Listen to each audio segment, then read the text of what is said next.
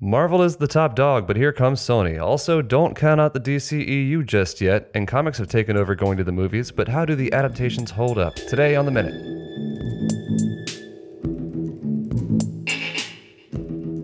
And hello. Once again, my name is Sam, and you are listening to another episode of The Minute. Today we have a special guest on the program. We have local artist and comic aficionado, Dave Bain. Hey, thanks, Sam. I'm happy to be here. And today we are talking all about comics, and that's why we got you over here. So let's start at the top. And the top for me is, just like, I find it awfully coincidental that, we haven't seen any real promotion for Avengers Endgame until, what was it, a week ago the trailer dropped? Mm-hmm. Somewhere around there? Right. And that's just as all this Aquaman hype is starting to blow up. And I say that because I recall last year, Marvel kind of did a similar thing. It looks a lot like a middle finger from the outside, but ultimately what happened is they dropped Punisher the same day that Justice League hit theaters. Yeah, I don't know how much of the Marvel marketing team coincides with how Netflix kind of plays things out. I'm sure there's some behind closed doors kind of stuff going on, but I feel like it's a lot more interesting to see the length that Marvel will go to, because Endgame doesn't drop for at least 6 months. No, they actually moved the date up with that last trailer. Oh, I'm sorry. It was going to come out in May. Now it's coming out at the end of April. Okay, so still somewhat within that timeline, but I think DC's kind of painted themselves into a corner to a certain degree in that they're shoehorning as much Aquaman stuff out there in order to try and cleanse the palate of the Justice League and of Justice Batman League was Superman. bad. Yeah. And I'll stick up for parts of Batman versus Superman, but Justice League was bad. Yeah. I mean, we could get into the nuances of how bad they are. Oh, but and we I probably think we will both later. agree. Yeah, they were bad. So yeah, in order to show this kind of shinier, newer, happier DC. Oh, for sure. That the press the press releases have really given us as much Very fun colorful. and very colorful. The palette is all there. Very big, like New World. Yep. Yeah. One that you're not used to seeing. Right. And one that's kind of going to leave everything that they've already built canon-wise in the the DC movie world behind. Yeah, you think they're going to be able to pull it off? I mean, it's already making a lot of money over in China. Oh no, I think it'll be very successful. Obviously, Jason Momoa over the last 3 years has become iconic. His career is really blown up. Yeah, and that's got to be fantastic just as an actor. But I think the tongue-in-cheek meme I saw today was the Aquaman poster. And instead of saying Aquaman, it was entitled Wet Thor. And that's good. Yeah, that one made me giggle. It does have like shades of Ragnarok in terms of like tone and feel. Sure. Like I could see that kind of thing. Yeah. And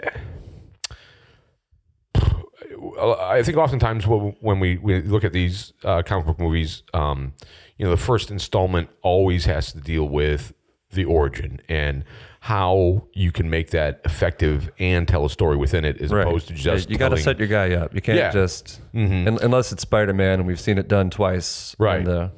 So in a kind of 180-degree turn, DC has kind of changed things by giving us Aquaman. Now this will be the third time they give us Aquaman. Well, you only get a glimpse in BVS, right? And even in the Ultimate Edition, which it's a much better cut of the movie. But even in that, it has that metahuman scene, which is just shoehorned in and terrible. And serves no purpose other than to just establish that, hey, we have a whole universe that we're building, guys. Get excited. Well, within that, then one of those movies was Justice League, right? Well, and I mean that's got its own repercussions as well, but it was really nice for Lex Luthor to give everybody a logo. Yeah. So when Bruce can find whoever the file, his graphics department is. Yeah. He hires all the best guys. All the best guys. Everybody says.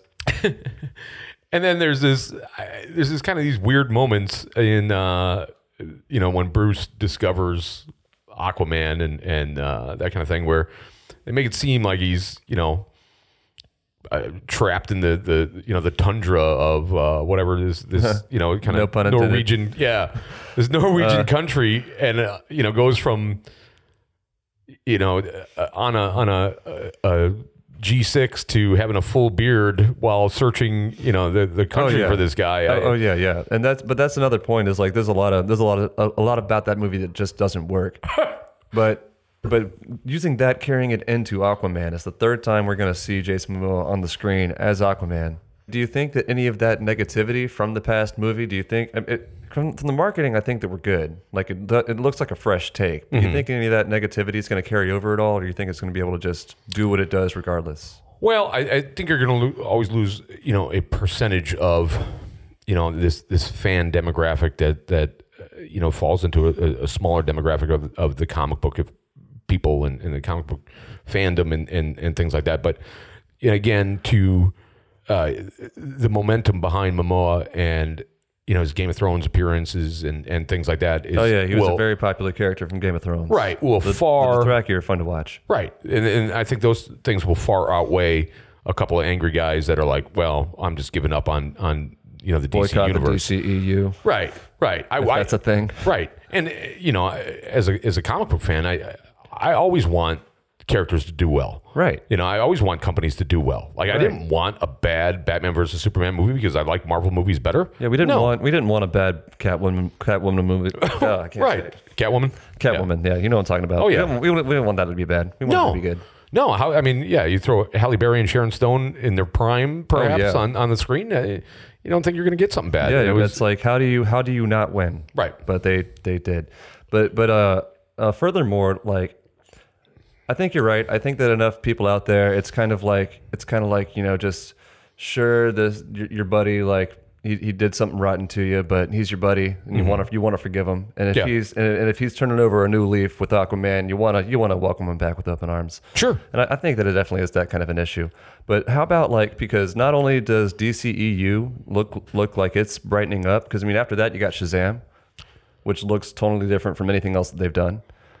And then you got the sequel to Wonder Woman, which up to right now has been the most well-received thing that they've put out.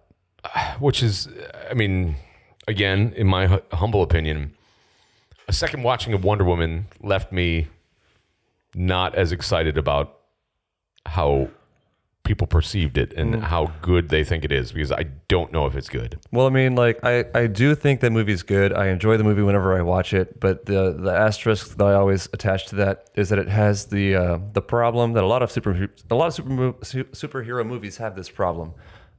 It's when they get to the third act, there's just like the big CGI boss fight. Sure. And Deadpool 2 kind of points a finger at that, and just calls it what it is and makes a joke out of it, which I don't know if that forgives it for doing it, but it's a common problem. You kind of have to learn to look past it. Like Black Panther has the same problem. Yeah. Well, and also a good movie. Very good movie. In Wonder Woman in particular, after the second and third viewing, her ability to do something in one scene seems like it's impossible in the next scene. Mm-hmm. And, she's hurtling from building to building and, stopping all these things. And of course they want, these higher ranking villains to put the character and the hero in distress so you can, feel that sensation of, oh, is she going to win? Well, in the back of your head, you always know she is. We know how the story is going to go. Right. And I've said this before, and not that I'm shitting on Wonder Woman, but I've seen that movie before, and it was Steve Rogers. And I already... That's specifically why they said it in World War I instead of World War II. Because I've seen this film before. If I recall correctly, it's her canon is actually World War II. That's whenever that story happens. Speaking of adaptations, right? And yeah, they made it World War I because they wanted to differentiate it from Captain America: The First Avenger. And I'm not sure that's good enough. Yeah, but we can agree to disagree. I still enjoyed it. Does that hinder any kind of hype you might have had for Wonder Woman 1984 being a thing? To a degree, because Patty Jenkins is coming back to do that one too. Right. Actually, they've already came back. They're doing it now. Is there a reason we need to do period pieces with these characters? Just to flesh out the backstory, because she's been around for X amount of time, so it's just like explaining what she's been doing to a degree. Which is completely and terribly difficult to do when you look back at Batman vs Superman and how baffling it is that no one recognizes this woman. Like, this secret picture is the only thing that ever exists. Right. And even in the day and age of World War I, you could tell me a story about Now, my guess, Hans Schnitzel that killed 50 guys or something like that. I agree with what you're saying, but I think that like they're just taking as many steps away from that as they can. Like, I think that's kind of what Aquaman's meant to do. It's like, yeah, they're the same actors, but we're just gonna kind of forget about all of that. All right, and obviously now we're with just gonna drop it. Amy Adams not coming back. Oh, but makes sense. Right. Like, I mean, she's an accomplished actress. Like if she's wasting her time, then she's better off going somewhere else and doing something that she probably cares more about. Right, and Ben and Jim aren't coming back. So with Ben definitely makes sense. He's another one of those guys like as hyped as he was when he got cast, and as much as I like his portrayal of Batman, just you could tell like pretty much right after Batman versus Superman dropped, he was just like, I got to get out of this. What do you like about it? What do you like about I think he plays the duality very well. Like, do you? Like with the past Batmans, I'm not even going to mention Val Kilmer and George Clooney. Because I'll get more into that later, a little bit, anyways. But with Michael Keaton, I love his Batman. Don't buy his Bruce Wayne.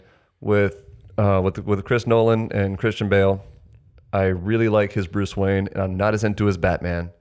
And with Ben Affleck, like I believe him in both roles. I believe him when he's Batman. I believe him when he's Bruce Wayne, and I appreciate that. Okay, and I think then we're perhaps on the two sides of the coin. Is I think any guy of that stature or whatever, you can put in the bat suit and be Batman. But when you want to sell me the character, it comes down to their portrayal of Bruce Wayne, and no one has done it better than Bale. I think he was the best Bruce Wayne. Right, and I don't not as into his Batman. I think he is the best Bruce Wayne. Yeah, I don't like Affleck's Bruce Wayne. Doesn't do it for me. But fair enough. Yeah. He was also in some not terribly good movies. I don't know, like maybe if he had more to work with.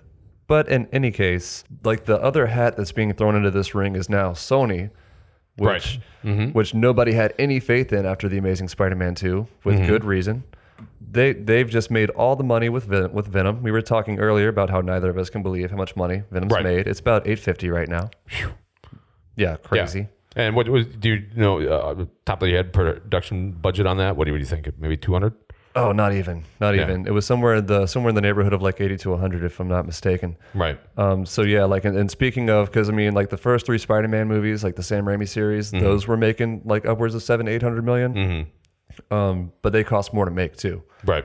Like, so in terms of how much it costs to make this movie versus how much it's made, it's the profit margin is insane. Like the profit ratio is insane. It just makes it even crazier.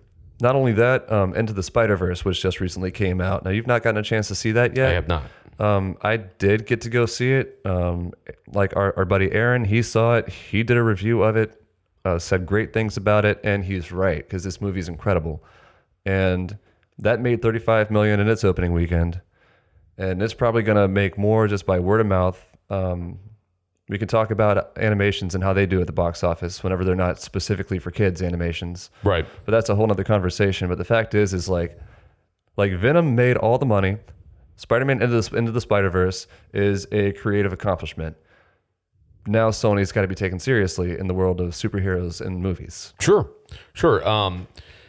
Them going out and making this big ensemble animation movie, and not necessarily that the numbers need to support it, but from the fans, I think them staying true to or homaging the canon of the different aspects of Spider-Man. When you bring in Scott Shaw's 1984 creation of like Spider-Ham and have a Peter Porker reference in it, and like that is the right way to tip your hat to the guys that have gone and grinded these characters out for years. Oh, I said it before, I'll say it again. I really think you're going to enjoy this movie whenever you get around to being able to see it.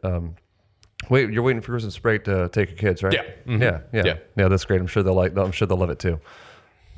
Also, how long till we get a Spider-Gwen movie? We know it's going to happen. I want to see it. But but seriously, like this, it's up there with like in terms of creativity and in terms of just genuine goodness. It's up there with the first two Spider-Man movies, as far as I'm concerned.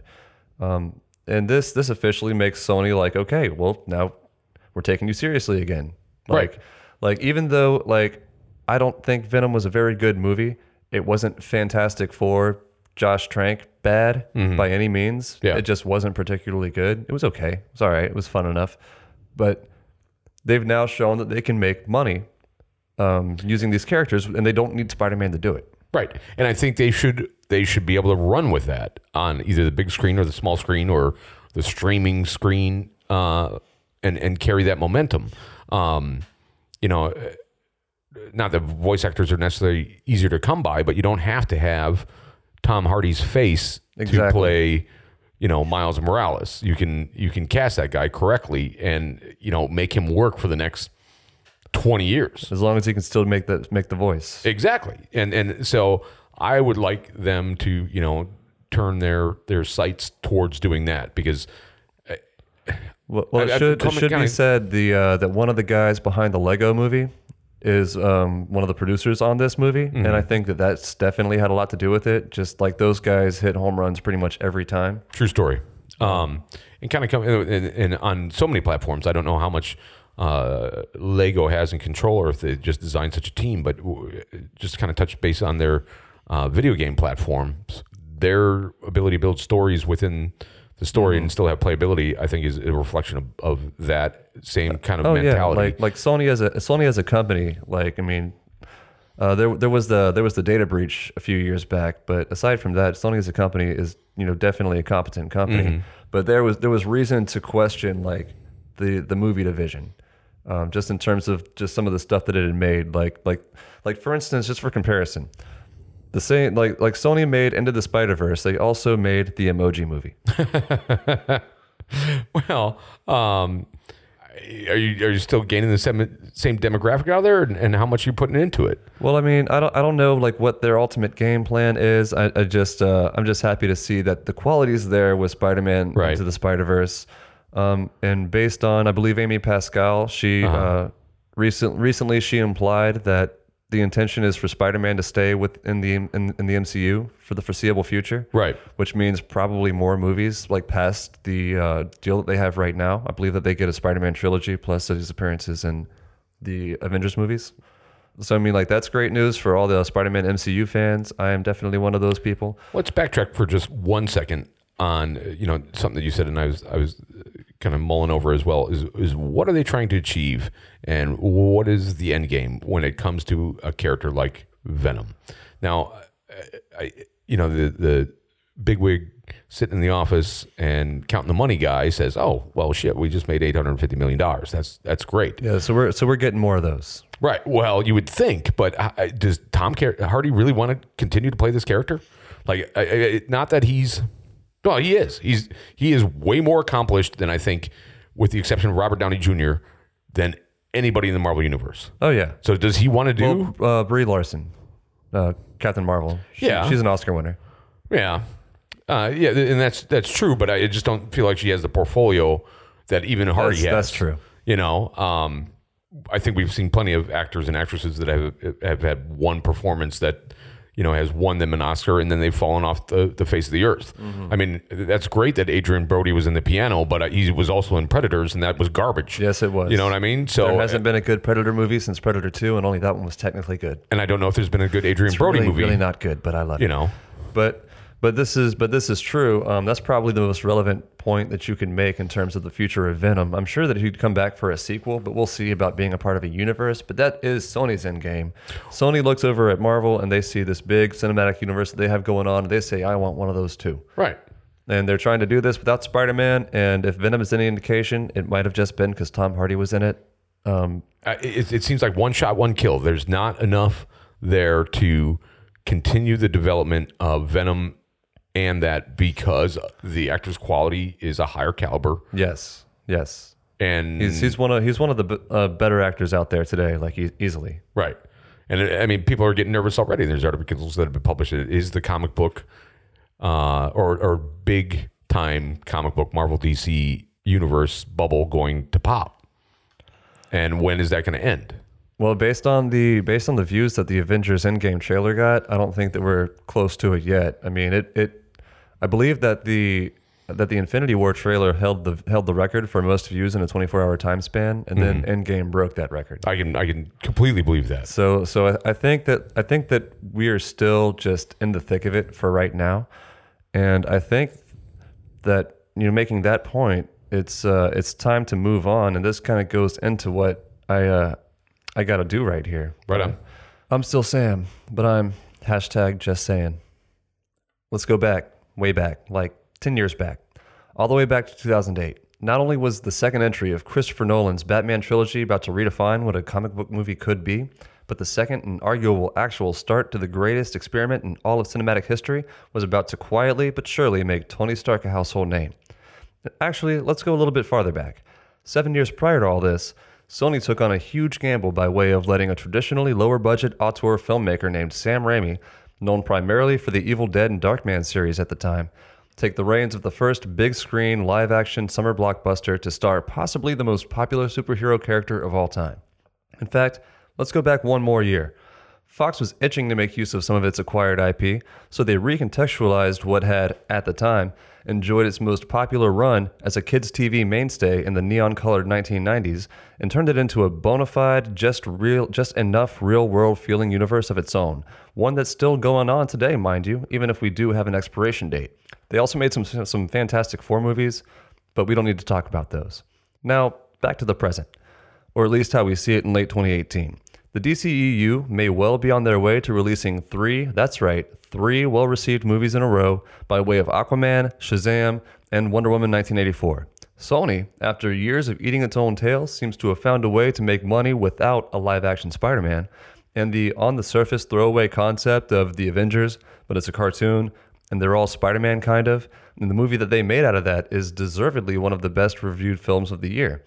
And then we have Papa Marvel, who not only made one of the biggest cultural statements of the decade with Black Panther, but the 10-year build-up that started way back in 2008, technically with The Incredible Hulk, but really with Iron Man, was kicked off with probably my favorite comic book flick of the year, in Avengers, but it's actually the story of Thanos.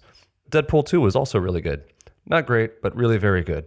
What I'm saying is, we've come a long way from Batman and Robin and the Bat Nipples, the nipples that single-handedly stopped any chance of any of this happening in the 90s.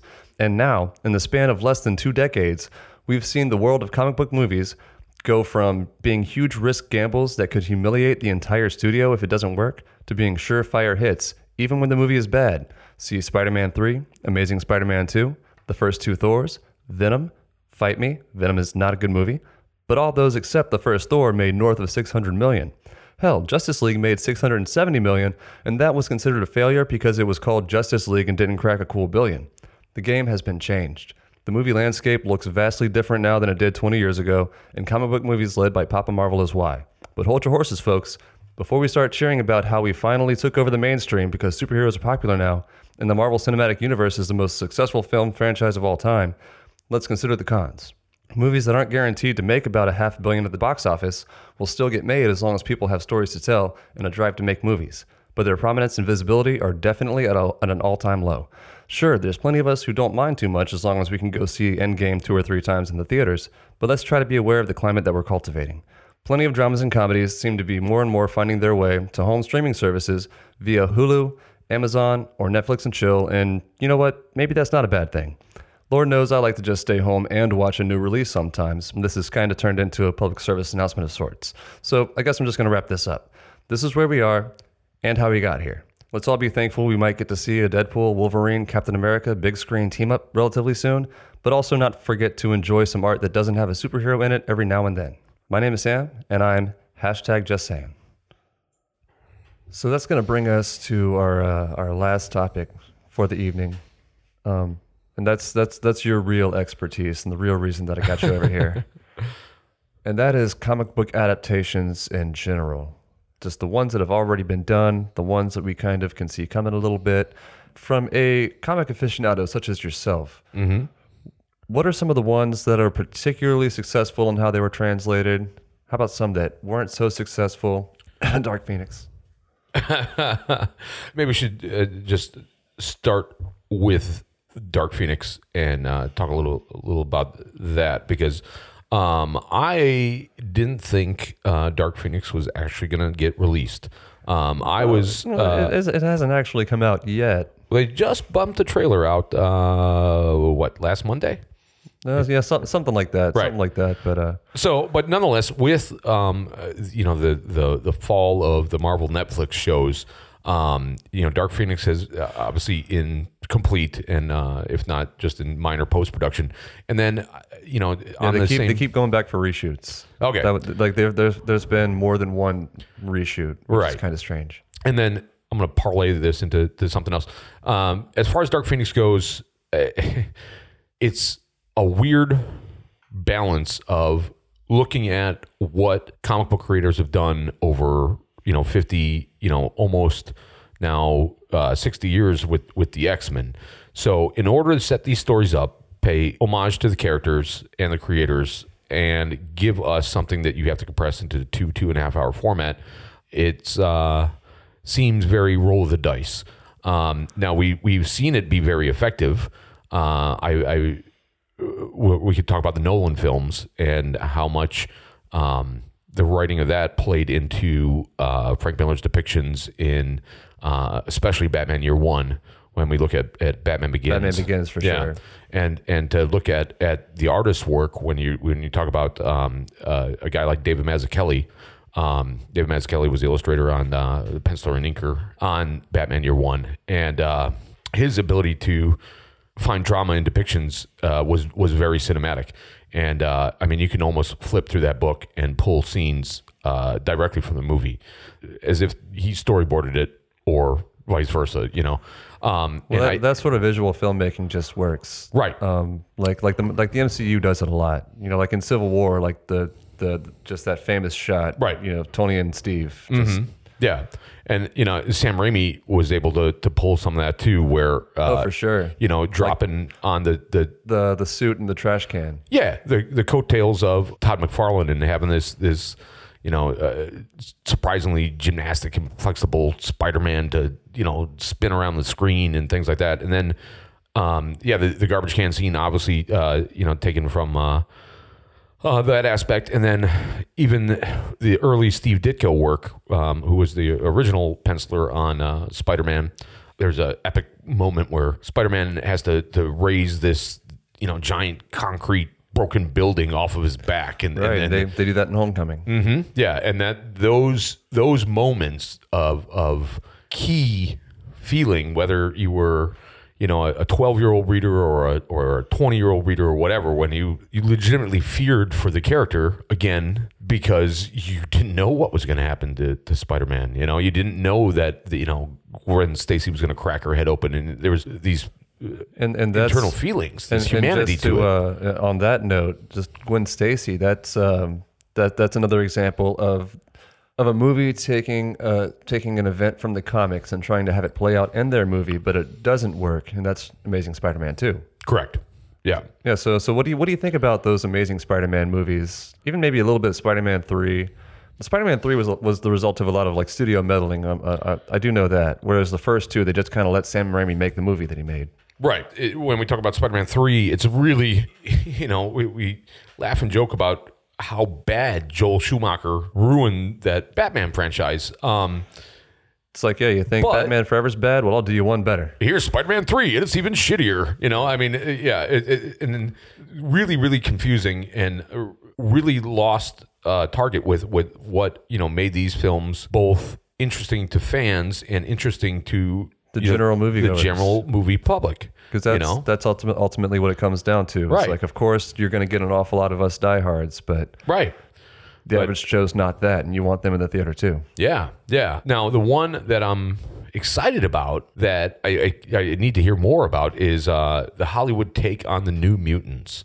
Now, if you've seen a little bit of this trailer or anything like that, they have created a mutant horror story here. And Oh yeah, we've talked about it on the show. It's a clusterfuck that's going on behind those scenes. See, that's- they made a complete movie. They cut the movie. I don't know if it was a final cut or what stage it was in, but the studio came back to them and said, "Hey, here's the thing: superhero genre pieces are working, so make it a horror movie." right.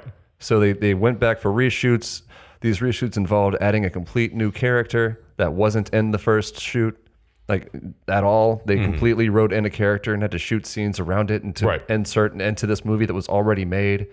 Then I think they went back for more reshoots after that. Both Dark Phoenix and New Mutants have underwent a litany of behind the scenes issues in production. Yeah, that's unfortunate. It looks like these movies are going to get gutted and re-put together. And again, Like Justice League happened to Justice Exactly, League. thank you. But I don't know how good Justice League would have been. Zack Snyder's original cut. I mean, like it probably would have been better than what we got, but I don't know. We'll never see it. no, and we might never see New Mutants. I don't know. Yeah, we might not see New Mutants. Like I'm still on the fence as to whether or not I believe Dark Phoenix whenever it says what its release date is. I think it's like in May now or something like that. Like we'll see when we get to May if they feel like actually dropping it. But New Mutants, they haven't said anything about that in God, I don't know how long. And just to reiterate myself, I know I've said it before, that movie was supposed to come out this previous March. Yeah, and I wonder if it'll fall into the category of this kind of lost Ark of the Covenant to a degree where, when I first started going conventions and paying attention more, where the Fantastic Four movie that was shot in 89-ish, I think. That's one of those holy grails. Right. Holy grails of badness. Yeah, and you could, you'd find some pirated copy on VHS or that kind of thing. Who knows that this New Mutants one might end up, on this like downloadable internet content from, I don't know, some black site or whatnot. Yeah, I mean, like I'd be willing to sit through that one just because it seems like it is going to be Fantastic Four level bad, like Josh Trank Fantastic Four, because that was a garbage fire. I went and saw that just because I needed to see what that train wreck looked like, and it looked exactly like a train wreck. But as far as Dark Phoenix goes, because for one thing, it doesn't really seem like New Mutants. I haven't really read a whole lot of New Mutants, but it's not like a horror story. That's not what it is. So it seems like they're botching that adaptation. Again, I don't know if Hollywood has to go, directly from the source. I'm okay with that. Sure, you can deviate. Right. And you have to deviate in order to make it sellable to the general public. But it's in terms of like, do the deviations work? Does the adaptation work? Do you Right. get enough of the story across that it's not pandering to the nerd fans, Right. but like it's also telling a convicting story? Like the Captain America Civil War is one of my favorite entries of the Marvel Cinematic Universe, but they're adapting like a series of like a big Marvel event in the comics. And I mean like Right. like there's the main Civil War comics that you can read, and then all the characters involved have their own like singular like comics that tell more to the Civil War story. That's a whole lot of stuff to condense and to say we're just going to tell a 2.5-hour version of it, and these are the people that we're going to use. Right. But they pulled it off. Oh, yeah. And I think that's, I mean, maybe genius is too far, but there's, The Russos are probably some of the most talented filmmakers that are working right now. right. And then that, caters to the intelligence of what the Marvel Cinematic Universe has done is they've taken the properties that they've had that no one cared about, especially from a fandom level. No, like Iron Man. Exactly. Made Tony Stark a household name. Yeah, old Shellhead. Nobody, you might be able to, get 10 people on the street and get 2 of them to pick out which one's Iron Man out of the list. Marvel got people to be upset about a plot point involving the Mandarin. Yes, and did a fantastic job on it. And so that's something that Marvel has always been very, very good at is making 2-dimensional characters or low interest characters. They've had villain problems, but Yeah, but the villains don't they can't all be Killmonger and the Vulture, right, Loki, right. Thanos. Now, well, maybe we'll have another cast about movies that people think are pretty good that I don't think are good. Oh, you weren't into Infinity War? No, I just wasn't that into Black Panther, to be honest with you. No, I mean, I liked Black Panther, but yeah, but I mean, I can see where you're coming from. Right. But like in terms of, so that's the deal with New Mutants. In terms of Dark Phoenix, they've had a crack at this storyline before, and I've literally only seen X3 the one time, and that was enough. I went and saw it in theaters and walked out of it like, well, that was shit, and I never watched it again. Yeah. X3 brought a little bit of the Dark Phoenix saga to life. What I'm worried about is Dark Phoenix is more of a selling point than it is the actual storyline. Yeah, it's like we're just going to put that brand on it. Like, don't you want to see the Dark Phoenix? It's that big thing that happens in the X-Men comics. Right. And that's the nail on the head right there, Sam, is why even call it Dark Phoenix when it doesn't seem like Dark Phoenix? It seems like, Jean's having mental problems. Right. And that's definitely what it was in X3. Right. Like, because they just kind of shoehorned it in at the end. Sure. And now they're making just the full-fledged, we're not going to be shy about it, we're going to call this movie Dark Phoenix. Right. But I remember I really enjoyed Days of Future Past. I thought that was one of those, it's one of those movies where it takes elements of the story and it takes enough of it that you can recognize a lot of it. And it tells it in a very efficient way. Yeah. I think it's a little over 2 hours, and in terms of pacing, it never slows down. It's always moving forward, and but it's not confusing. Right. Like, you're able to follow all the stuff that happens. It's not convoluted. Yeah, Future Past is in the top 10 of X-Men stories. Oh, top 5, I'd say. Yeah, and so is the Dark Phoenix saga. Yeah, Dark Phoenix saga might be their biggest story. Yeah. You work into a couple other things, but for the most part, the Extinction Agenda is another one that comes up. That was a big X-Men crossover between everything like that, and maybe those will be more explored now that we have options of these different studios being able to cross over to each other. I mean, yeah, soon enough, Disney's going to own it all. So right. As far as adaptations go, I think it should be noted about what we're looking at with The Punisher. The Netflix series. Well, yeah, I mean, we will mention that, but we're looking at our 4th incarnation of The Punisher. Mm-hmm. The original was the Dolph Lundgren. Mm-hmm. Then after that was the Thomas Jane, which in all regards to Barenthal, for a 2-hour film, the Thomas Jane one I think is fantastic and it keeps getting better every time I watch it. Are you referring to the one with John Travolta as the bad guy? Yes, that's the one. Man. No, I'm telling you, you keep watching that movie again and again, and it's better and better every time. If you say so. I hear Warzone's really good. I have never sat down to watch that one, but I hear people laud that as like it doesn't get the credit that it deserves in terms of the Punisher portrayal. I think there's problems in casting. If you watch the TV show Rome on HBO, they pulled the guy that plays Titus Pullo and he also plays Firefly in the G.I. Joe series in order to be the Punisher, and I just don't buy him as Frank Castle. And which coincidentally, if you showed me a picture, I wouldn't pick Thomas Jane, but he does what he's supposed to do in the again John Travolta bad guy one. The John Travolta bad guy one. But the thing I like about that one is it has a comic book flair to it. It is shot in certain moments. The characters are a little glitchy and over the top, almost a Punisher version of Dick Tracy, where the Rebecca Romaine character living in this apartment building and Thomas Jane moving in, and there's a popsicle scene that is fantastic. It's always gonna be her role in X-Men. X-Men that did it for me. That was it. Yeah. But so that's one of those. That's one of those movies that at least you feel that that kind of over the top comic book quality holds up. Mm-hmm. Conversely, around the same time, that's whenever those original Fox Fantastic Four movies were coming out, not the one that was shot in like 89, 90, and then never came out. But we're talking like Captain America is Chris Evans, the fire guy. Yeah, Chris Evans is Human Torch. Yeah, and then the guy Jessica Alba was still relevant at the time. Right. So was the guy that played the commish that was the Thing.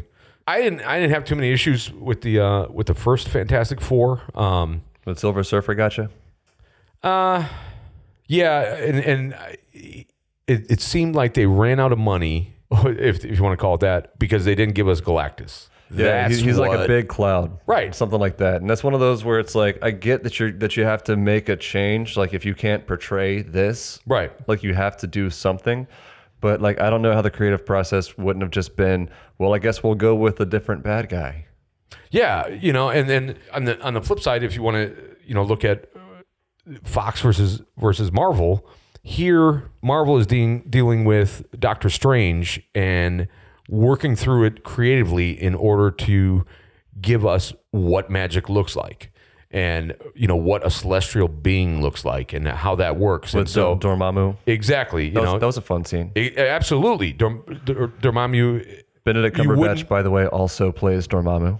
Oh, If you didn't know. I did not know that. I Yeah, did so not. I know. that's just him arguing with himself. I know he does a great job as Smaug, apparently, in one of the Peter Jackson. Yep. He's the dragon. Right. He actually got in a green screen suit and crawled around the floor, acting like a dragon for that movie. Yeah. But anyways, But yeah, how you handle things like that and how you present it to us is very, very important. And when you do make an adaptation and do make changes, it still needs to be sellable. right. It has to work in the end. Right. Green Lantern. Yeah. It's unsellable in 90% of the movie. And then you have Deadpool, one of those where it's like it also tells an origin story, but Right. like you buy into the origin story. It's a fun story to go along with. Okay, and with comic book canon and everything like that, Deadpool has evolved so much since From the first series? from his initial introduction in New Mutants '98, because he wasn't written as he is now of breaking the No, the- he eventually got to that point. right Yeah. right. So that is again having an intelligent creative staff or creative writers they're putting these movies together that says, let's take the meat and potatoes, let's take the core and the essence of what this character is and riff on that in order to make a good story. That again has happened in the Nolan Batman films. That has happened. We'll take the '89 Batman to look at what the core of this character is, and then let whoever the director is or the production designers let Tim Burton tell his version of the story. Oh, yeah. So maybe Especially Batman Returns. That is a Tim Burton movie that happens to have Batman in it. That is what that is. But let's see. Are there any other big ones that we need to touch on before we wrap this up? I don't know if there's any necessarily large ones, but I think it's important to remember there's a lot of small ones when you're looking at, obviously League of Extraordinary Gentlemen is a comic book movie.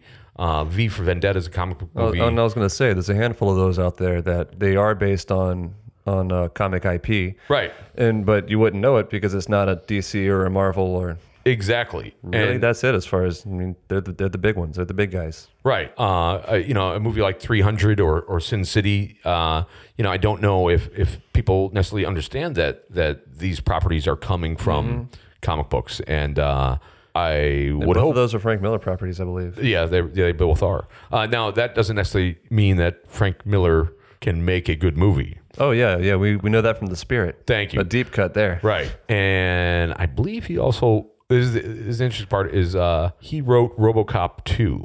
Oh, man. Which is horrendous. Yeah, there's one good RoboCop movie. There's just one good one. And he's come out in interviews and said that's why he left Hollywood until for some happenstance him and Robert Rodriguez were able to get together and do Sin City. That's actually a neat little story. Robert Rodriguez shot that sequence with the red dress and not Colin Farrell, that other guy, Josh Hartnett. Mm-hmm. That Beginning of the movie. That sequence, he shot that without Frank Miller's permission. Sent him the reel for it and said, "Watch this. Let me know if I can make the rest of it. If you hate it, then I'll destroy it. It will Right. never see the light of day, but just watch it and let me make the rest of it, please." Right. And he watched that and he said, "I'll help you make it if I can work on it with you." And that's how it happened. And crazy successful. Oh yeah, well the first one's great. The second one I was not as into. Like the one story that was already written that was actually taken from a graphic novel. That was a good story. Right. Yeah, the other two were originals for the movie, and I Yeah. didn't like either one of them. Yeah. Yeah. And again, I think that whenever you're dealing with these comic book adaptations is that it's important to go back to the source and see why these characters are doing this and why Hollywood has chosen these particular stories. No, yeah, absolutely. And I'm actually really glad that we got into some of those more obscure ones before we got to the end of this.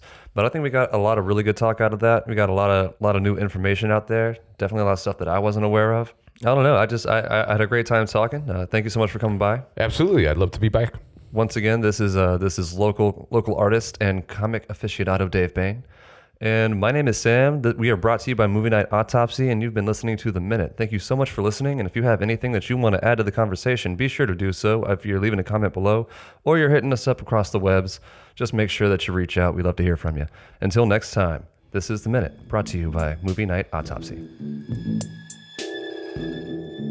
What's up, crew? If you got any idea of what you would like for us to talk about on The Minute or on Movie Night Autopsy podcast, hit us up on the social medias. You can hit us up on Twitter at movie_autopsy. Check us out on Facebook at Movie Night Autopsy. Always feel free to email us, contact@movienightautopsy.com.